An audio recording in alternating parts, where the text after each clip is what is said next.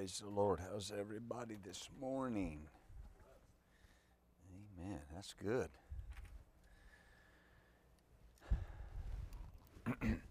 Let's go to Isaiah 53.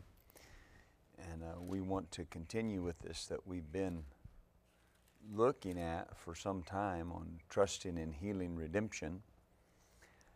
And we consistently make the statement that I have to consistently place my trust in the healing that belongs to me through the redemptive work of Christ.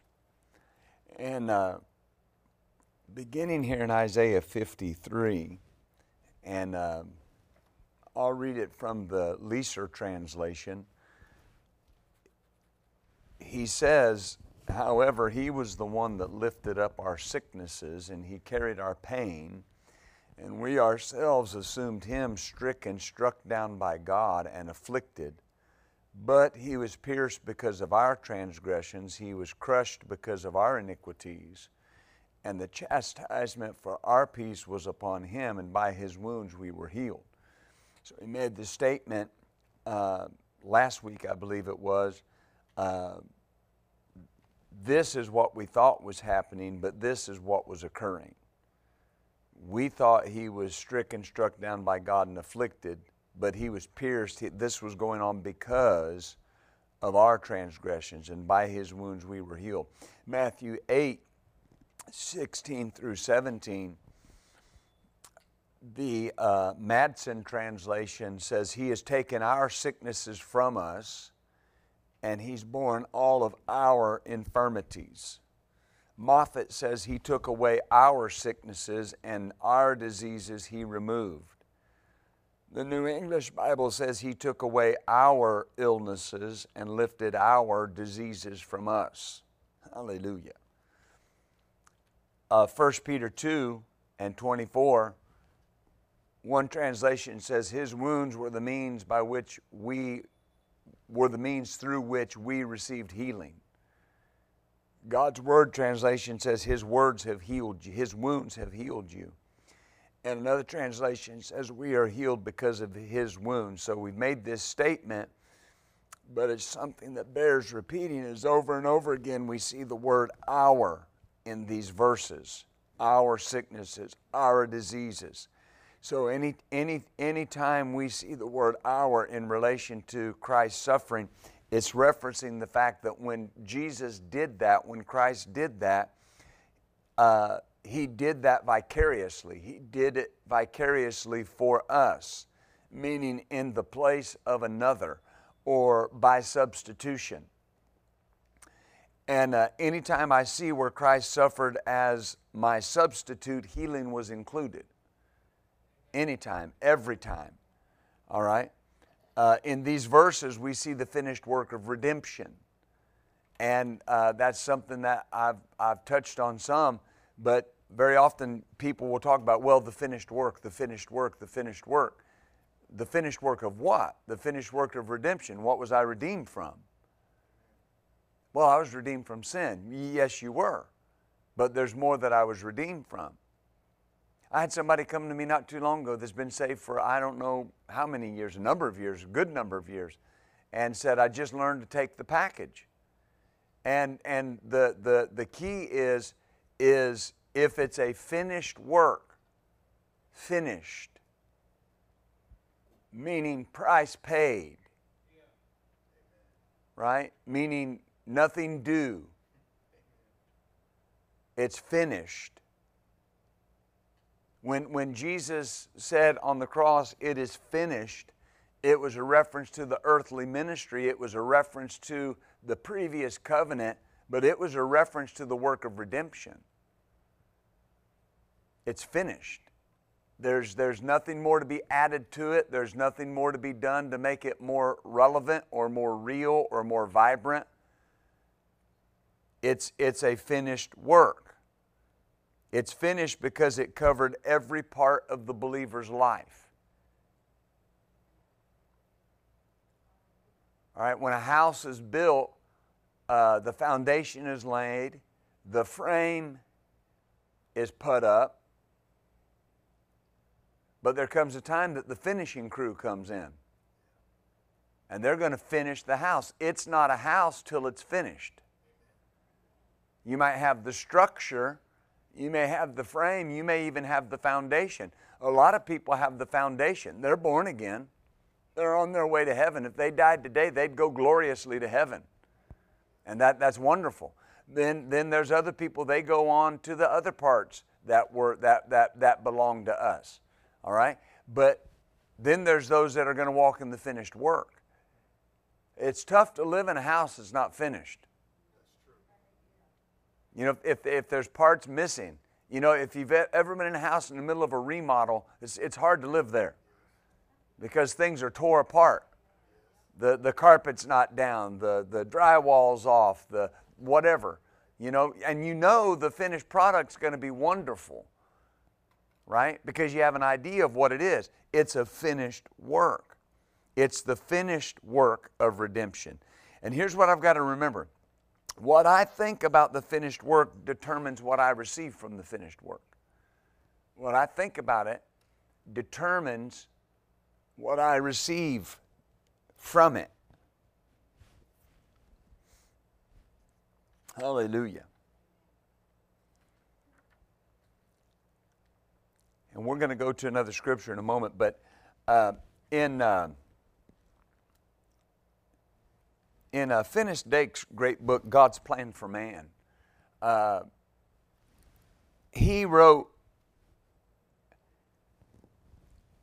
in his book 22 proofs that bodily healing is in the atonement. And I'm not going to go through them, but the point is, he said, we have innumerable cases of healing by Christ on the basis of Himself took our infirmities and bare our sicknesses.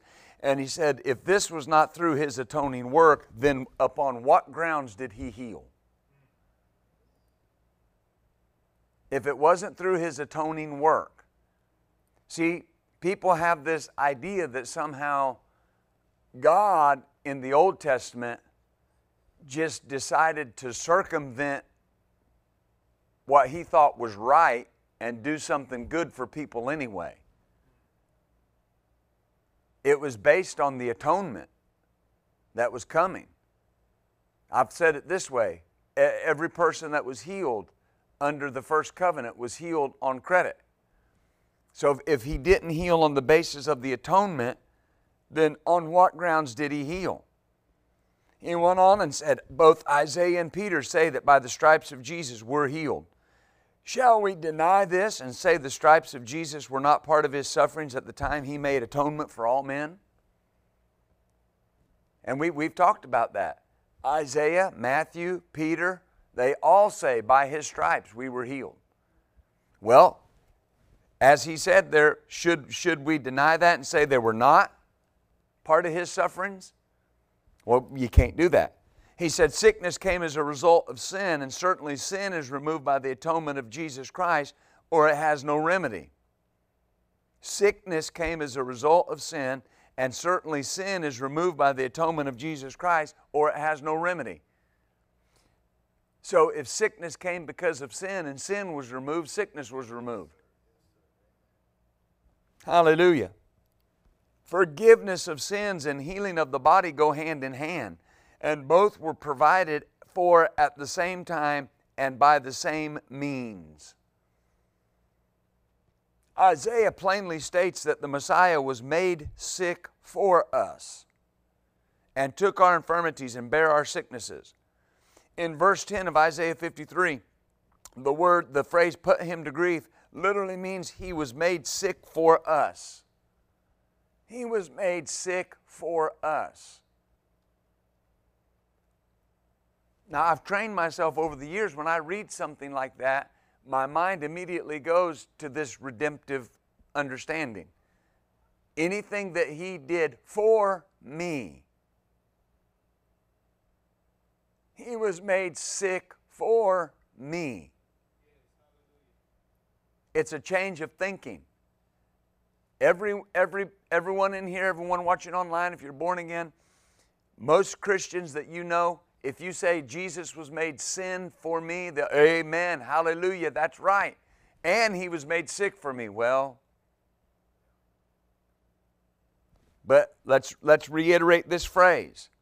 Forgiveness of sins and healing of the body go hand in hand. Sickness came as a result of sin, and sin is removed by the atonement of Jesus Christ, or it has no remedy. Hallelujah. And He was made sick for us. Now, just so you know, these truths they've been here around as long as the Bible's been around. This book was written in 1949. So people have known these truths for generations. But what happens is that it only takes 1 or 2 generations for a revelation to be lost. And very often I want to reiterate these things as I'm teaching this. Very often in our circles, we begin to look for reasons why something isn't happening instead of focusing on what happened. Well, I don't understand why I'm sick. I'll help you with that. You ready? It's deep. This is deep. There's a devil loose. End of discussion. And right? And, well, but did I let the guard down? Did I open the door? That's irrelevant. That's irrelevant.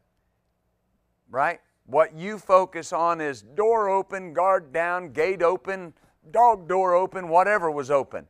All right? Here's the reality. At the same time I was saved and sin was removed, sickness was removed. So what I need to do is focus on that and build my faith on that. If I'm building my faith on healing, if there's a reason I'm not being healed, God will show me.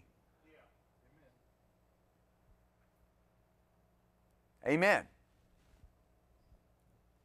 And people are very quick sometimes to try to point out reasons why people are sick. I don't know all the reasons people are sick. There are reasons people are sick, but I don't know all of them. But I know the main one is this: they don't know that it was already paid for.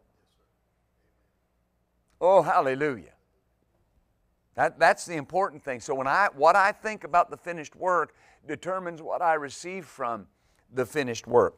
Look over in 1 Corinthians 11. And we'll spend a bit of time here in 1 Corinthians 11 today. And hallelujah. There has to be an intensity. When if somebody said, "Do you know you're saved?" You'd say, "I know I'm saved," meaning from sin. I know I'm saved. Right? We used to sing a song about that in church. I was there when it happened, so I guess I ought to know. Amen. Hallelujah. I never shall forget the day when Jesus washed my sins away. It made me happy, glad, and free. Right? I never shall forget the day. Oh, we'd sing that song over and over and over again. But here's the point.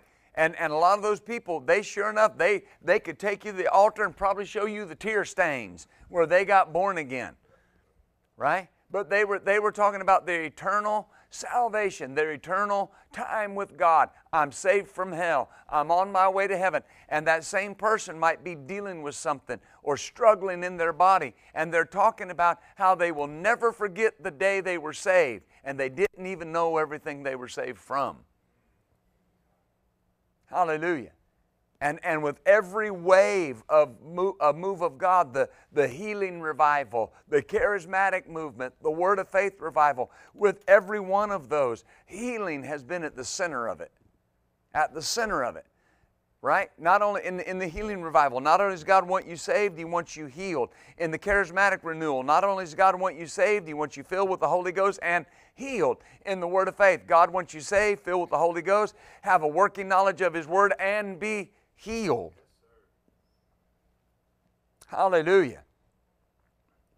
And in 1 Corinthians 11, verse 24, and when He had given thanks, He brake it, the bread, and said, "Take ye, this is my body." Now notice, I know punctuation is not anointed, And you've probably heard people say that, so they kind of disregard punctuation. Don't ever do that. Because notice, when he had given thanks, this is something Jesus showed Paul. The verse before that, I have received of the Lord that which I delivered unto you. Paul was not there when this happened. Jesus told him. Now, don't misunderstand what I'm about to say here. The other accounts in Matthew and Mark, they don't go into this detail. Jesus told Paul, when he'd given thanks over the bread, whoo, glory, he broke it, the bread, and said, take, eat. This is my body, comma. This is my body, which is, notice, not will be, which is broken for you. This do in remembrance of me. Meaning what? Of what I did. Is that right? This is my body, which is broken for you. Then after the same manner he took the cup, and when he had supped, he said, this cup's the New Testament in my blood. Do as oft as you drink in remembrance of me. Now notice, this is my body broken for you. Now the word for is an interesting word. Because obviously if we think if you do something for somebody, in behalf of is part of the meaning. For the sake of. But here's I like this. It means instead of. So he did it for me. He did it in my behalf, but he did it instead of me. Whew. So instead of my body being broken, his body was broken. Oh, hallelujah. Now, we'll come back here and look at Isaiah 53. Instead, in the stead of.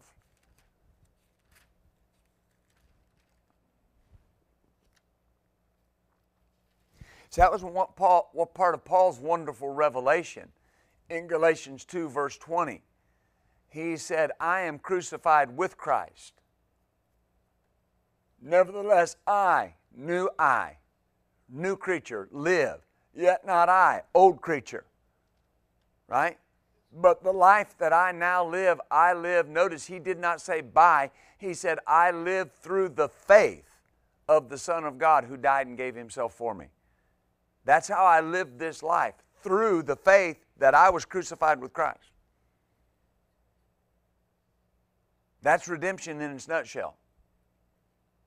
I was crucified with Christ. Something happened to Christ, so something doesn't have to happen to me. But now we take that for sin, but think about it. Christ was made sick, so I don't have to be sick. His body was broken, so my body doesn't have to be broken. Isaiah 53 and verse 4, surely he has borne our griefs or our diseases and carried our sorrow, our pain. Yet we did esteem him stricken, smitten of God, and afflicted. But he was wounded for our transgressions. He was bruised for our iniquities. The chastisement needful for our peace was upon him, and with his stripes we are healed. So he said, notice he's borne our griefs, and we made mention of that, our diseases and our pain. He's borne them. He's carried them. So he carried them. Well, where did he carry them? Peter said, in his body. That was broken for you. In his body were my griefs and my illnesses and my pains. Then it says, He was wounded. That word is tormented. He was wounded. He was tormented for our transgressions. That word transgressions is rebellion or sin. He was tormented for my rebellion and my sin. Whew, glory to God. I'm going through some of these because I want you to see the totality of this. There are Christians you know that sit around and agonize about their past, and they agonize about the failures in their life, and they agonize over where they've missed it. When somebody was already tormented for that,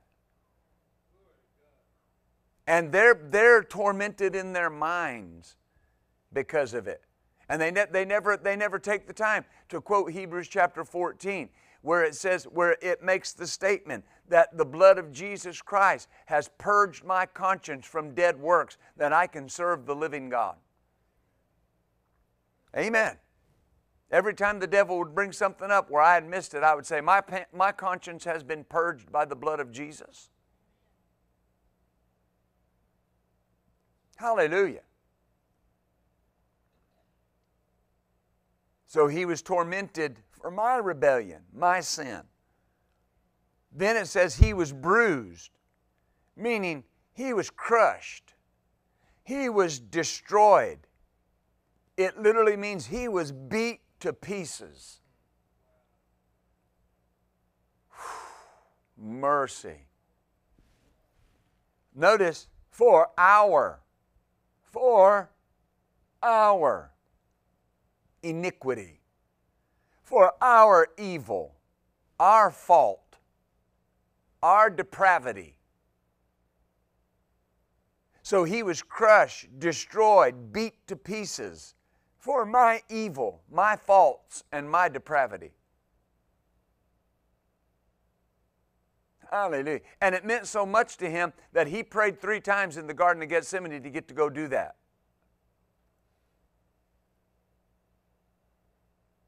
That's powerful to me.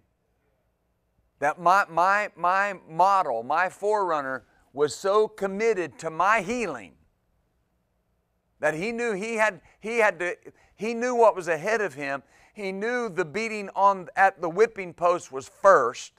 He knew the crown of thorns would be second, and he knew the cross where he paid the price would be last. The physical price. But he knew there was a fourth price. He knew he had to be tormented in hell. And he prayed to pull his will under the will of God to go do that. Hallelujah. That's why anybody that even gives a hint that sickness might be God's will or that it might not be God's will to heal, they are so selling the sacrifice of our Savior short. And if I'm not tenacious about it and intense about it, you've got to resist sickness the same way you resist sin. It has to be with that same fervor. Why? Because of this, notice, why do I resist sin so determinedly? Because he was tormented for my sin. He was crushed. He was beat to pieces for my evil. So for someone to willingly sin after this was done, it's like saying, that don't matter.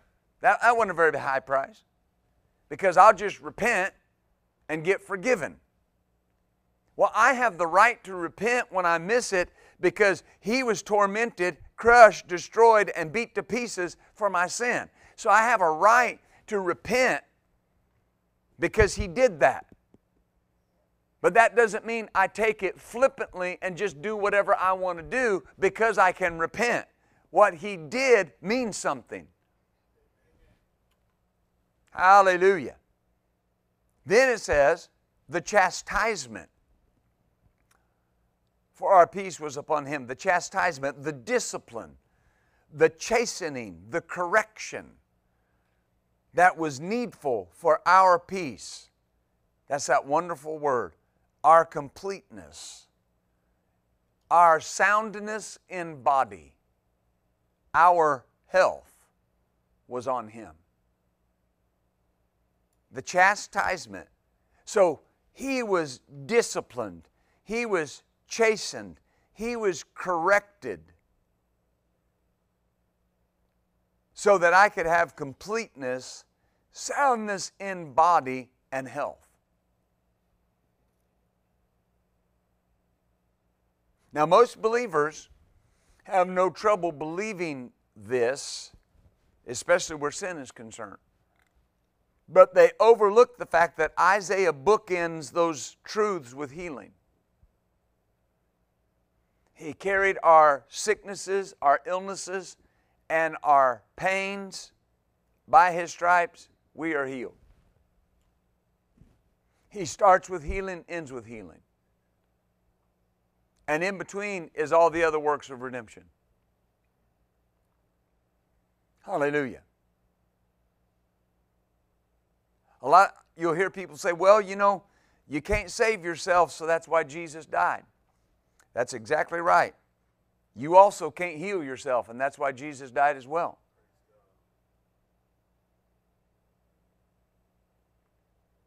With all the advancements that we have in medical technology, they still can't heal people.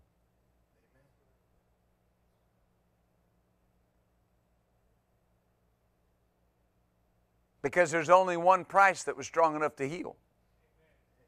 Only one. Oh, hallelujah. Now, back in 1 Corinthians 11, we have to see that word salvation for all that it encompasses. Oh, hallelujah. 1 Corinthians 11:24. This is, he said, take, eat, this is my body, which is broken for you. So the broken body represents our healing. His body for our bodies.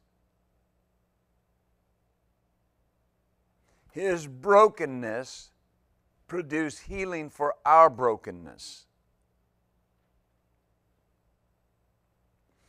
Anything you see that Christ did for you, your only part in that is faith. There's nothing else to do.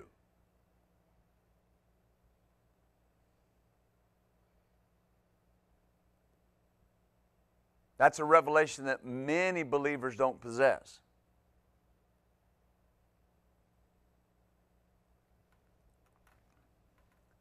Because you'll have people come to the altar and they'll say, well, that person get saved? Yeah. Did they get really saved? What do you mean? How do you get really saved?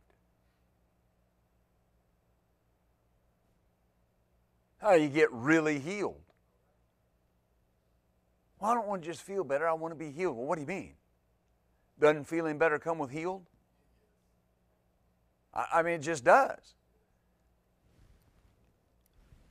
So notice, the body, the broken body, represents our healing. So take that into your spirit and see any area my body is broken in.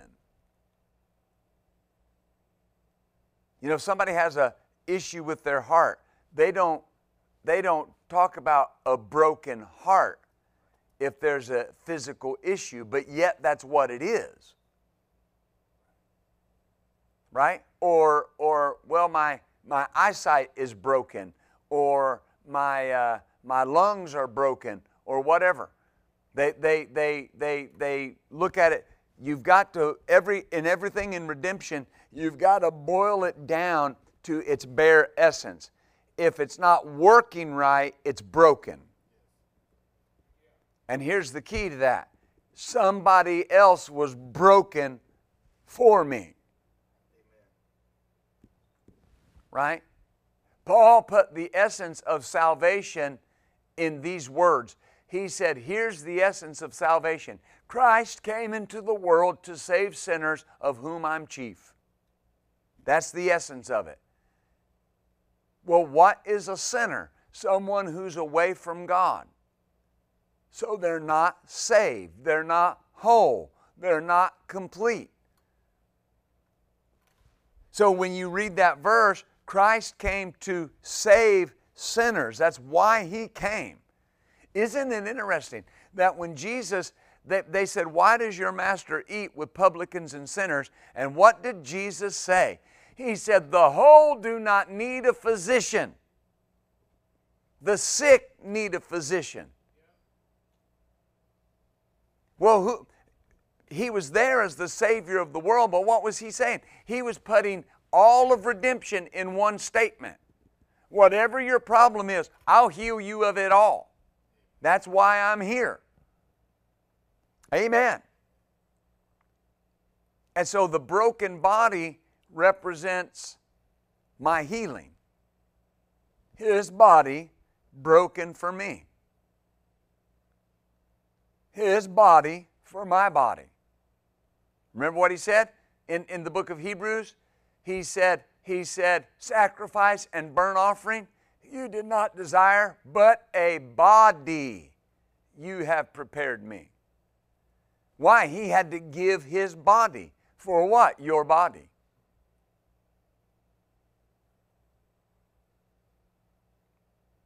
Wherever your body may be hurting, Jesus' body hurt the same place. All at the same time. Every sickness, every disease, the pain, the debilitation, the struggle that comes from every sickness and every disease was laid on Him all at once. He experienced it. He felt all of them all at one time. Amen. It wasn't just the weight of sin that caused Him to die so early on the cross. Jesus died early with your sickness. Jesus lived a short life because He died with our sicknesses.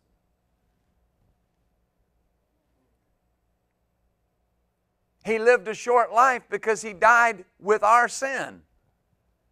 The wages of sin is death.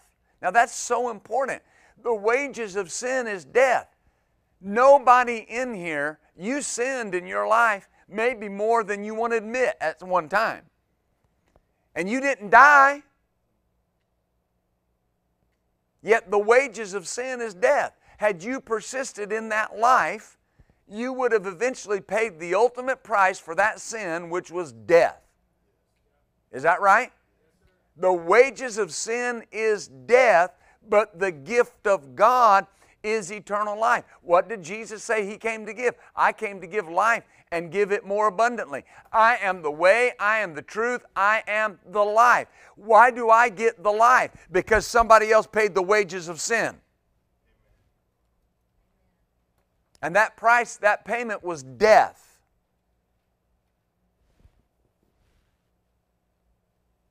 Now, far from just teaching on redemption as a whole, I'm trying to get your mind to go in your mental Rolodex that when you go to salvation, there are compartments.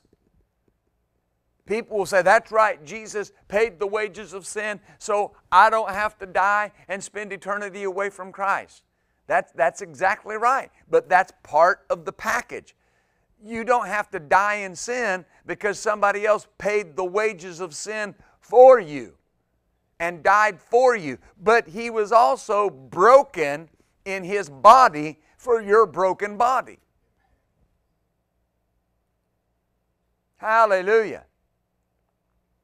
And the travesty with people not accepting that is they somehow get into this mindset, well, I can go to heaven sick. Why? When the price has been paid. Right? That would be like somebody saying, well, you know, I know the price was paid, but, you know, I'm going to live in sin just a little while longer. Well, why? When the price has been paid. Notice this. Hallelujah. So His body for my body. Hallelujah. 1 Corinthians 11 there, verse 29. For he that eateth and drinketh unworthily, eateth and drinketh damnation to himself, not discerning the Lord's body. For this cause many are weak and sickly among you. Now, the unworthily there is not talking about the person. It's talking about the worth ascribed to the bread, the worth ascribed to the meal. And he said that the reason is that they do not discern the Lord's body. And then he uses this phrase, for this cause. So for this cause indicates a failure to see the completeness of the sacrifice of Christ.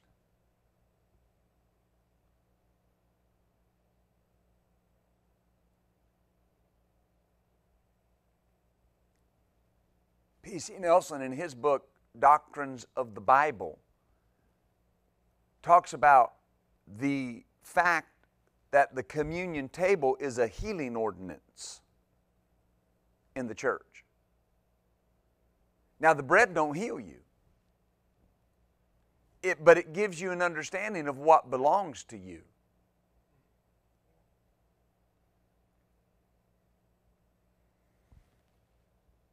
Hallelujah. Because remember, he said, do this in remembrance of me, or for a remembrance of what I did.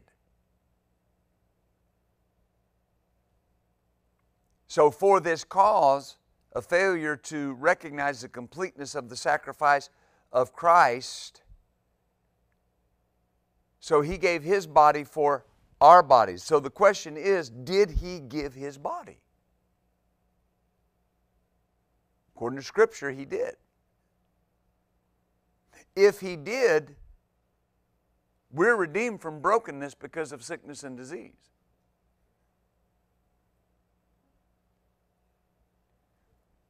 All right? That's how I read the Bible. If he did this, then there's something I don't have to have.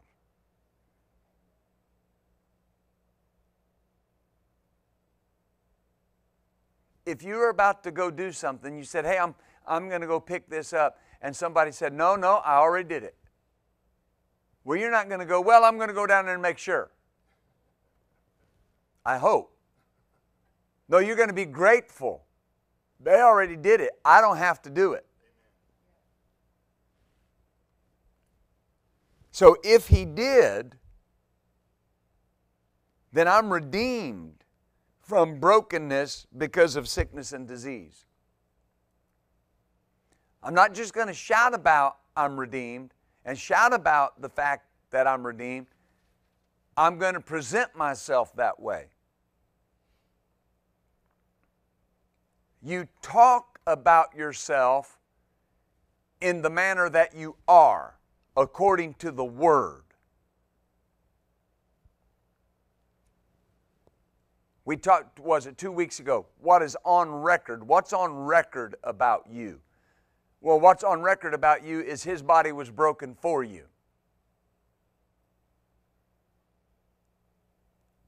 Now, just by way of example, it could be this way. When someone says, Lord, I thank you for my healing. Now, God knows everything, but just for the sake of making it clear, the Father says, okay, the Son's body was broken for them, right? Right. Then they're healed. Because that's what God makes decisions based on what has been completed and what's on record. God's not making things up as He goes along.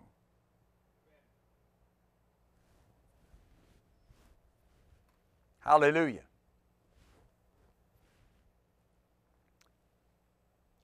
So, if it's broken, if it was broken for me, no reason for me to be broken. But that's where the intensity comes in. I'm not having this because the price was paid. I have the receipt. And this thing is paid for.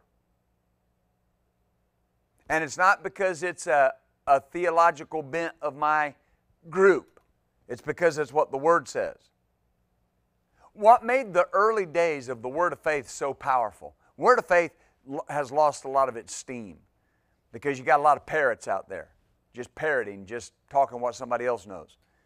What made the Word of Faith so powerful was all the guys in the beginning of the Word of Faith, they all came out of Pentecost. They all came out of Pentecost. Brother Hagin, Assembly of God. Charles Capps, Assembly of God. Kenneth Copeland, Assembly of God. They all come out of the assembly. They all come out of the Pentecostal denominations. They had a good foundation. The early days, when you read the early days of Pentecostal literature, Assembly of God literature, you would be amazed to see the same phrases that you see in the Word of Faith from like 1916, 1920, 1921. Hallelujah. One man that had been in the Assembly of God for years told Brother Hagin, he said, what you're preaching is what we taught in the early days of the assembly. Because that's what they taught at Azusa. That's what they taught in every revival coming. The thing that you have to understand is these truths get lost because people lay them down. People walk away from them, right? But right on the other hand, what's worse than that is just saying something because it sounds good. I've got to look and say, okay, this literally, physically happened. His body broken for me.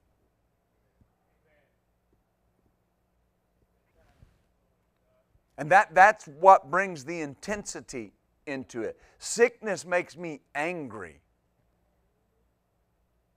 Makes me angry. When I see someone suffering, makes me mad because they don't have to do that. I recognize it as a usurper, as a trespasser. Amen. When I would, my kids, and still the child I have now, when my kids were growing up, if they weren't feeling well, they had a fever, I didn't go in there and just pray over them. I would go in there and lay my hands on them, and I'd say, you fever, you have no right in our home, you are under the curse. The Bible says extreme burning and inflammation is under the curse of the law. You got to go. Because we're not under the curse. We're under the blessing. You don't have a right here. The blessing resides in this home, not the curse. Hallelujah.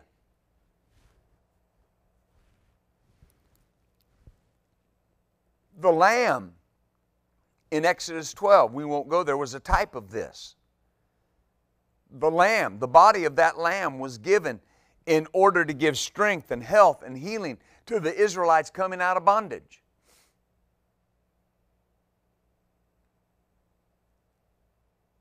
The blood protected them from the destroyer.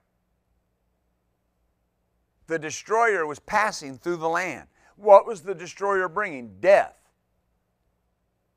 What did he say? He said, take a lamb and slay the lamb and put the blood of the lamb on the doorpost of the house. But then take the body of the lamb and roast it with fire and eat it with bitter herbs and eat it ready to go. So they're in the house, protected by the blood, eating the lamb. Hallelujah.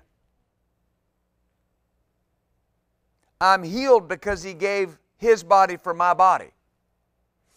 I've eaten of the lamb. Remember what Jesus said in the book of John? Sometimes we read these things and we just think it was a Jesusism. Why did He say that? And they were talking to Him and He said, I'm the bread that came down out of heaven. He said, your fathers ate manna in the wilderness. I'm the bread that came out of heaven. And then He made the statement, unless you eat my flesh and drink my blood, you can't have any part of me. Well, what does that mean? Any part of what I'm going to buy, any part of what I'm going to produce, any part of what I'm going to pay for. If you don't eat my flesh, if you don't take my body for your body, if you don't drink my blood, if you don't receive forgiveness, you can't have any part of me. What's that mean? If you don't take it, you can't have it. You got to take it. And many walked away from Him. And He went to the 12 and said, are you going to leave? And they said, where do we have to go? They didn't understand it. Don't fool yourself. They didn't understand it. They just knew, where else we got to go? You got the words of eternal life. We don't get that, but amen.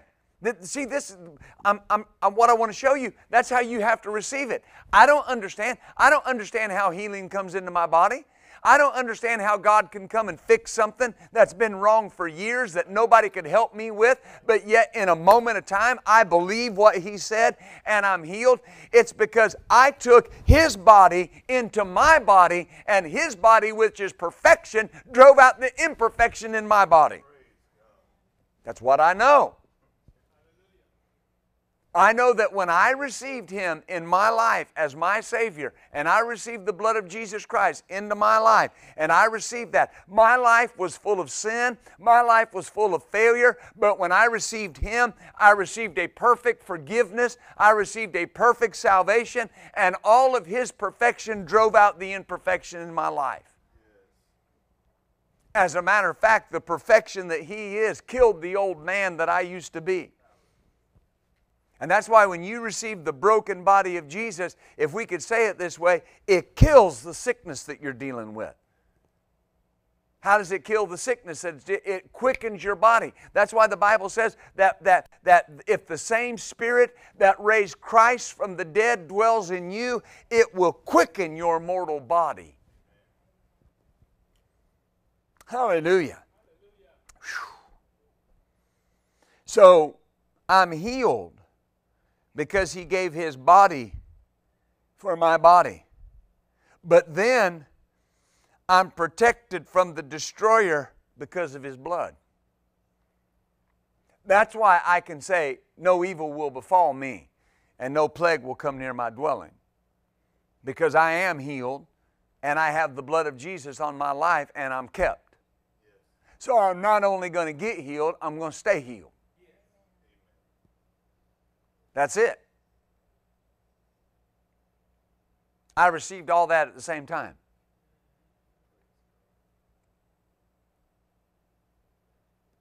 People think house and they think building. Put something over my door. The Bible says you're a spiritual house. You. Built up unto God. Well, where's the blood of Jesus? On your heart. The doorpost of your house. Your house is redeemed. Your house, that body that is redeemed. The price has been paid for it. That's why if you die before Jesus returns for the church, when He comes back, He's going to reclaim your body because He paid for it. And there's nothing going to be left in the earth that He paid for. Hallelujah. Nothing. So I have to make sure that I don't leave anything on the table that He paid for.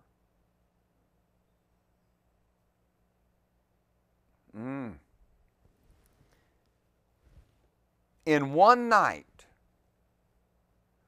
the Israelites received their health, their protection, and their deliverance. This is a type. At the very moment we were born again, we received our salvation from sin, sickness, and bondage.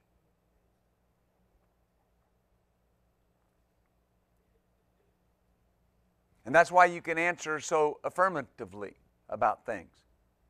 Well, what about this? I don't mind telling you, I'll never have it. Well, what if? No, what if? I don't mind telling you, I'll never have it. I'm staying in the house under the blood. Now, you got to respond to how you respond. And please hear me when I say this. Hear my heart. I've had people tell me, well, you know, you just think too much of yourself. Forgive me if you don't put the same emphasis on the sacrifice of my Savior that I do. I'm sorry. That's just the reality of it. That's like somebody saying, well, Pastor Michelle will do this, and I'll go, no, she won't. Well, you just think too much of yourself. Forgive me if I've been married to the woman 29 years. You do not know of what you speak. I don't ever presume to tell anybody. If I come talking about somebody's husband, I don't presume to tell him what he's going to do. I don't know. I don't live with him. But the one I live with, I know. Right? The one who has saved me, I know. I know him. Right? And that's the intensity that you work with. When somebody says, well, I don't want you to catch this. I don't mind telling you I'll never have it. I'll never have it. Those are not just words. It's based on something. Right? It's based on something. For instance, the Bible says that He wants your bones to be moist. Meaning He wants them to be supple and flexible, right? And strong. Right? Well, if that's what He wants, what does that mean? His body was broken for me. So right? Don't let people put something on you because of your gender, your age, your race. Right? Well, you know, after all, you're a woman, and women have X. I don't mind telling you, I'll never have it.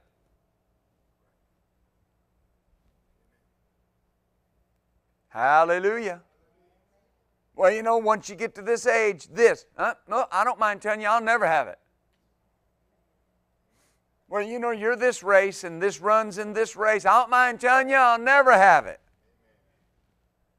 Why? Because whatever it is, He carried it.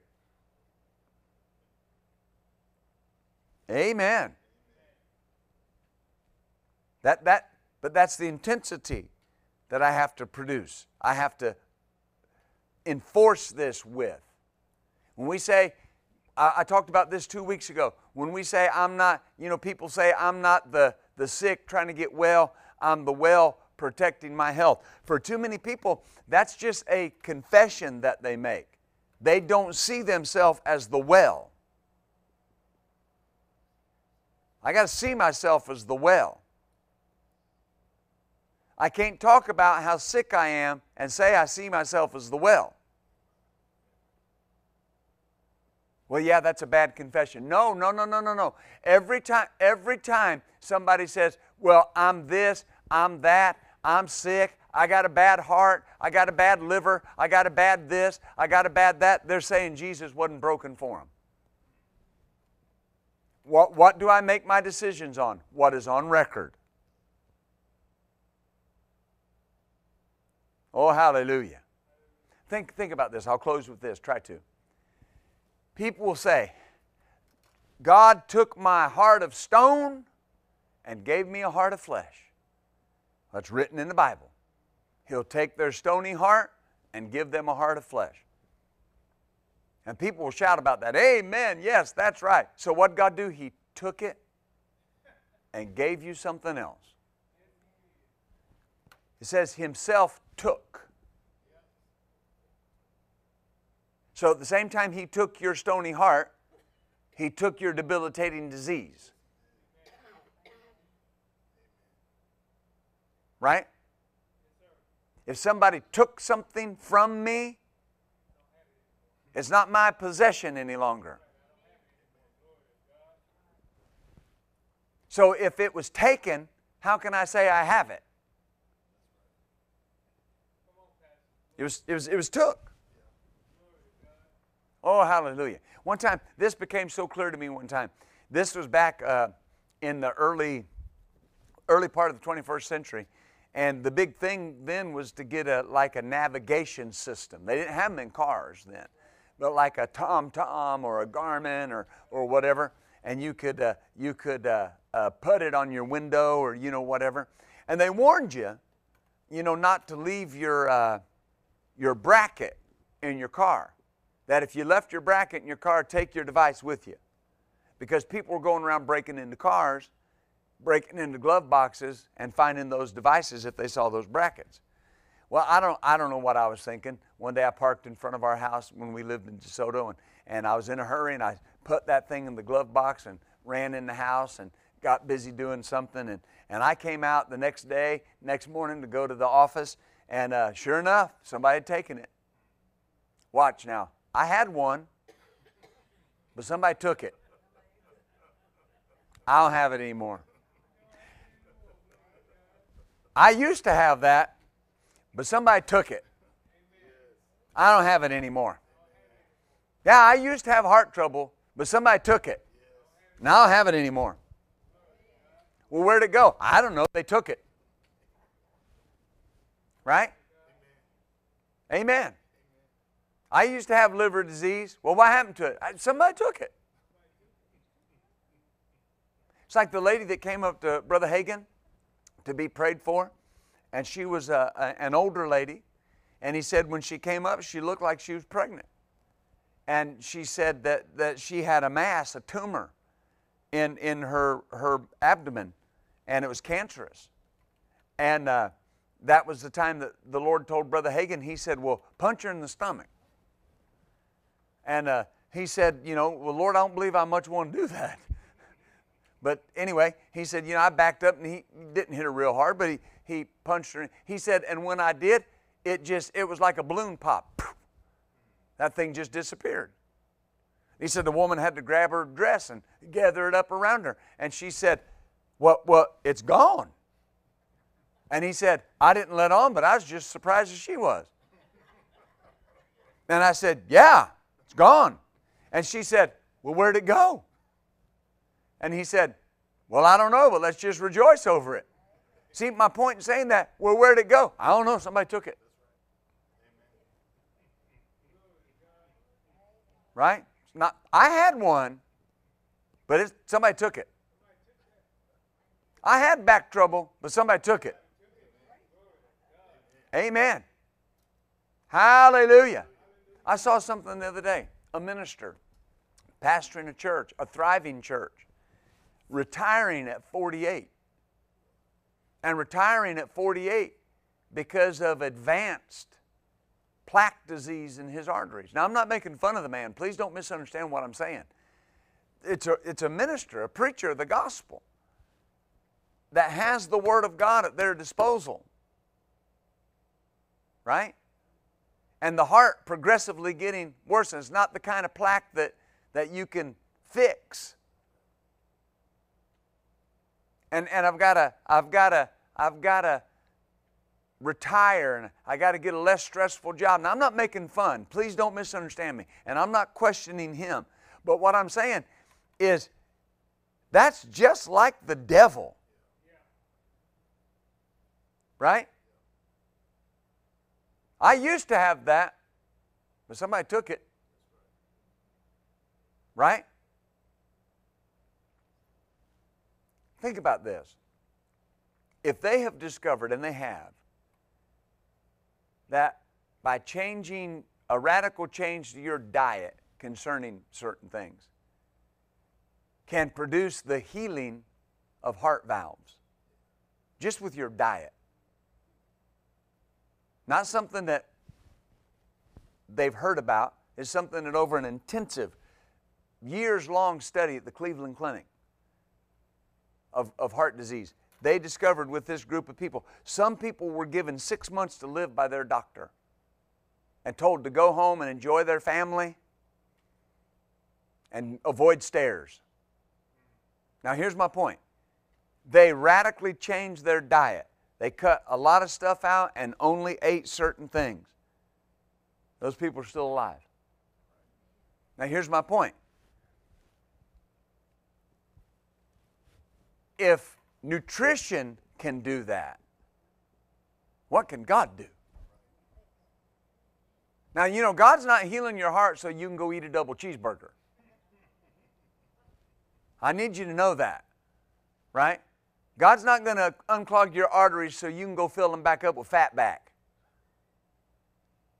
The Bible says I got to take care of this temple, right? I have to be a guardian over this temple. But here's my point. If you've got it, He took it. Isn't that great? He took it. He took it. When you come to understand that diseases like cancer and things of that nature, they live off of certain things. They live off of sugar.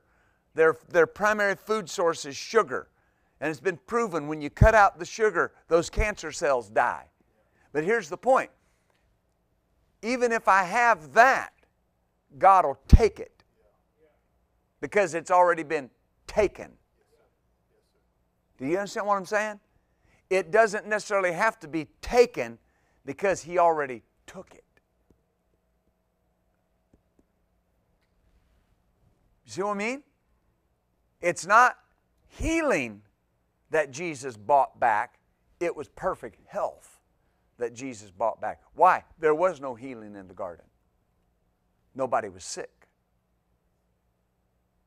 Now don't slide past that. So if Jesus took everything, brought everything back, bought everything back that Adam lost, what did He bring back? Perfect health.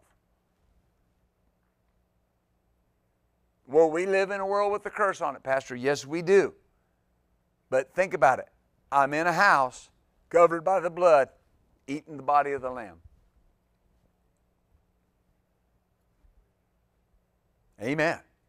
Divine health in the name of Jesus. Father, thank you today. Thank you for your divine healing promises that are ours by virtue of the Word of God. Father, we thank you that not only can we expect, Lord, to be healed, we can expect to stay healed. Oh, that's our goal, is divine health. And Father, we thank you for the healing power of God flowing through our bodies. We thank you for the healing power of God flowing through the bodies of those watching online. And we declare in the name of Jesus that the price has been paid. The body of Christ has been broken. And when it was broken, He took what we used to have. And it's not ours anymore. And we thank you for it in Jesus' name. Amen. And amen. Praise God. Well, God bless you. Thank you for being here. Till we see you next time, please remember to build your faith by the Word of God and keep the switch faith turned on. God bless you.